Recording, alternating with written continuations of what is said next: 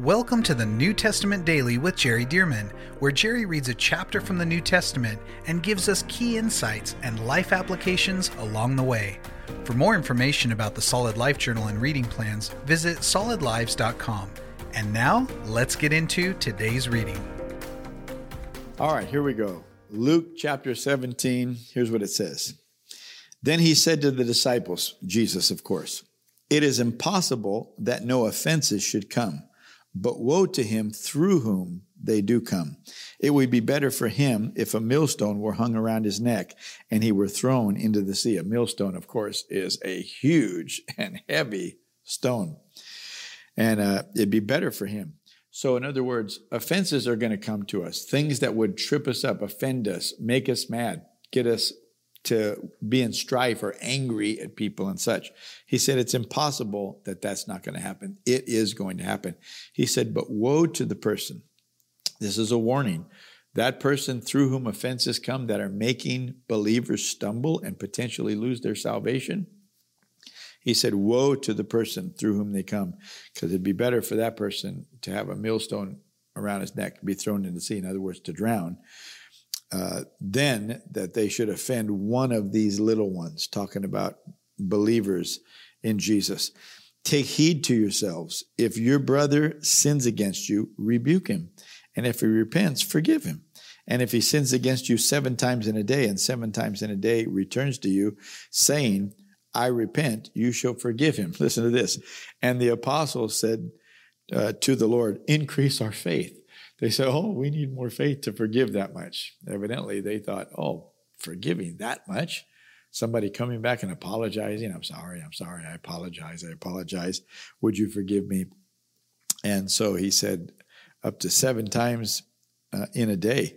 And they said, Lord, increase our faith. So the Lord said, if you have faith, interesting, they said, increase our faith. And he said, if you have faith as a mustard seed, you can say to this mulberry tree. So evidently there was a mulberry tree there. You can say to this mulberry tree, be pulled up by the roots and be planted in the sea, and it would obey you. And which of you, having a servant plowing or tending sheep, will say to him when he is coming from the field, come at once, sit down to eat. But will he not rather say to him, prepare something for my supper, and gird yourself, and serve me till I have eaten and drunk, and afterward you will eat and drink? Does he thank that servant because he did the things that were commanded him? I think not. So likewise you, when you have done all those things which are commanded, say, we are unprofitable servants. We have done what was our duty to do. It's interesting that Jesus was talking about faith, and immediately he said, which of you, and which of you having a servant would say, sit down. Wouldn't you say to the servant, hey, fix my dinner first. You're my servant, and then you'll be able to eat. Seems to me like Jesus talking about faith is showing us that our faith works as a servant to us. And so when we believe God and we're asking God in faith, declaring faith, that faith needs to go and get the job done. That faith needs to go and get the job done. And then after it gets the job done, now our faith can be fed and such, but our faith needs to do that. But Jesus obviously is also applying this to us. He said, and so likewise you, when you have done all those things which you are commanded, say we're unprofitable servants. In other words, we're servants of God. And so God doesn't owe us anything. We're not employees of God. We're servants of the Lord. So we should do whatever was our duty to do, and without any need for a reward. I don't need God to reward me to be obedient to him. I'm his servant. See, and it's a joy to be a servant of God. Okay, verse 11. Now it happened as he went to Jerusalem that he passed through the midst of Samaria and Galilee. Then as he entered a certain village, there met him 10 men who were lepers, who stood afar off. And they lifted up their voices and said, Jesus, Master, have mercy on us. Now, why did they lift up their voices? Because it was against the law of Moses for lepers to come into society with everybody else. They needed to be removed. And so it was against Levitical law.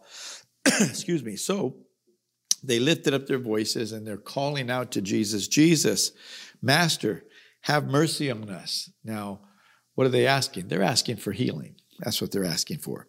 So when he saw them, watch this, he said to them, go show yourselves to the priests. Go show yourselves to the priests. Now, why would he say that? Well, because in the Old Testament, specifically Leviticus, the Bible tells the Jewish people, if you have a leprous sore and you believe that it's healed and it's recovering, you go to the priest, and it gives very specific instructions as to how the priest can determine whether it's an active leprosy or whether it's healed and now it's in recovery and now it's on its way out. In other words, it's healing and it's going to go away. So when Jesus said, go show yourselves to the priest, he's telling them, have faith that you're receiving the healing that you're asking for.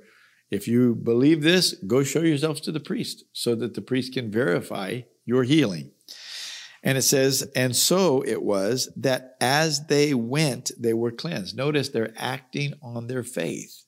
They're acting on their faith. Sometimes we say we believe something, but our actions show we really don't believe it. Sometimes people say, well, I'm believing for this and I'm believing for that. But when you look at how they behave, when you look at how they speak, you realize they're really not believing. They said that, but they're really not believing it.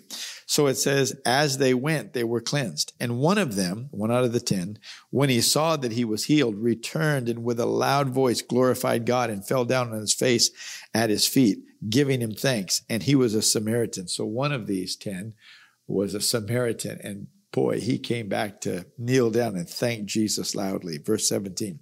So Jesus answered and said, were there not 10 cleansed? I love this because there's no reason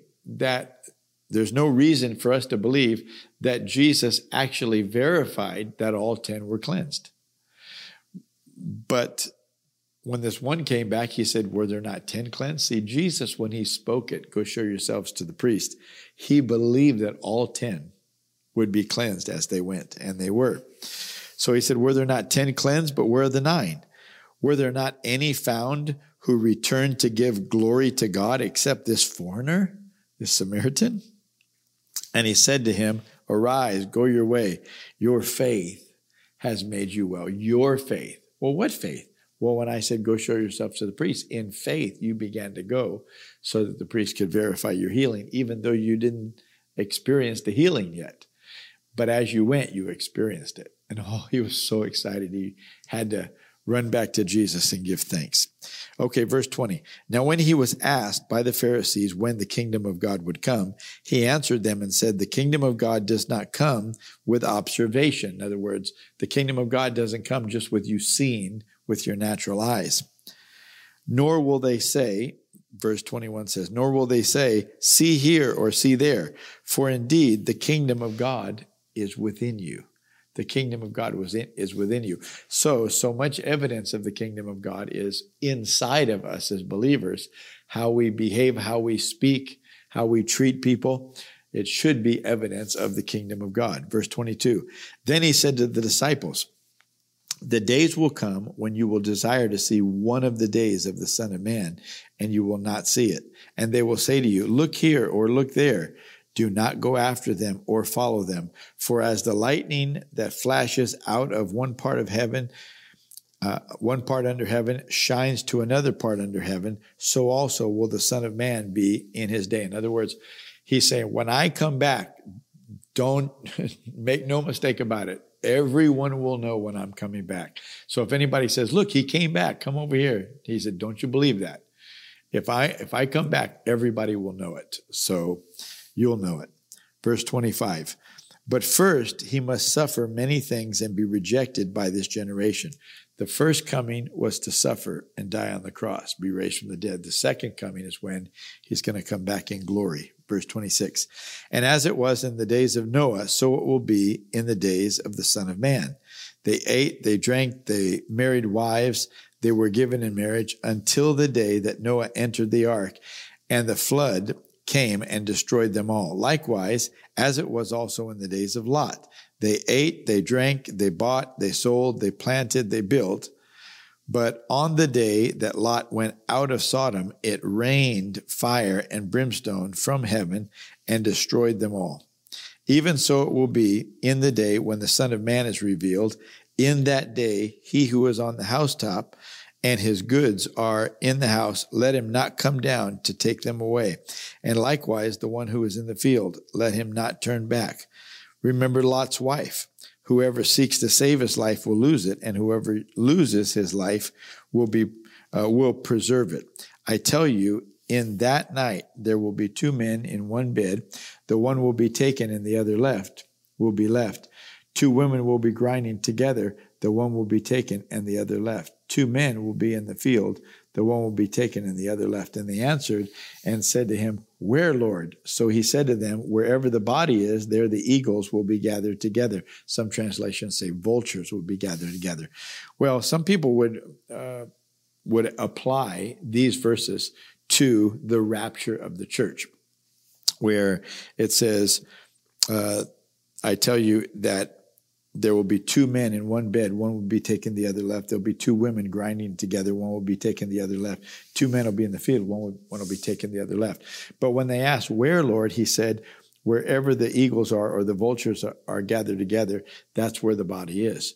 Well, we're talking about the great battle of Armageddon, the battle at the end of the age in Israel. And it's going to be a big bloody battle. But notice these people that are taken away are not taken away as the righteous. They're taken away as the wicked. They're being removed. This is judgment that's happening. And he said, it's like the days of Noah. Well, what happened in the days of Noah? In the days of Noah, the wicked were taken away. The wicked were washed away. Isn't that right? It was the righteous that stayed. They were the ones that were protected. Excuse me. And this is exactly what Jesus is saying at the end of the age. So is there a rapture? There absolutely is a rapture. But these verses are not speaking specifically about the rapture, though there is a rapture. The question in the Bible and among scholars is not whether there is a rapture. I think anybody could see that there's a rapture. It's very clear in the text. We'll be caught up. But it's just when the rapture happens. That is disputed among scholars. Well, all right, that's chapter 17. I'll see you tomorrow for chapter 18. Thank you for joining us for the New Testament Daily with Jerry Dirmann. And thank you to those of you who have partnered with Solid Lives to help get this daily podcast and other resources like it to thousands of people around the world. If you would like to partner with Solid Lives, visit solidlives.com/give. To find out more about the ministry of Solid Lives, how you can be a part of this church planting and disciple-making movement, or for more great teachings and resources by Jerry, visit solidlives.com. We also want to invite you to check out Jerry's other podcast called The Jerry Dirmann Podcast. Here, Jerry shares with us at least weekly from God's Word, challenging us and equipping us to fulfill the amazing plan that God has for our lives. You can find links to this podcast as well as Jerry's YouTube channel online at solidlives.com. Thank you again so much for joining us, and we'll see you right here tomorrow as we jump into the New Testament Daily with Jerry Dirmann.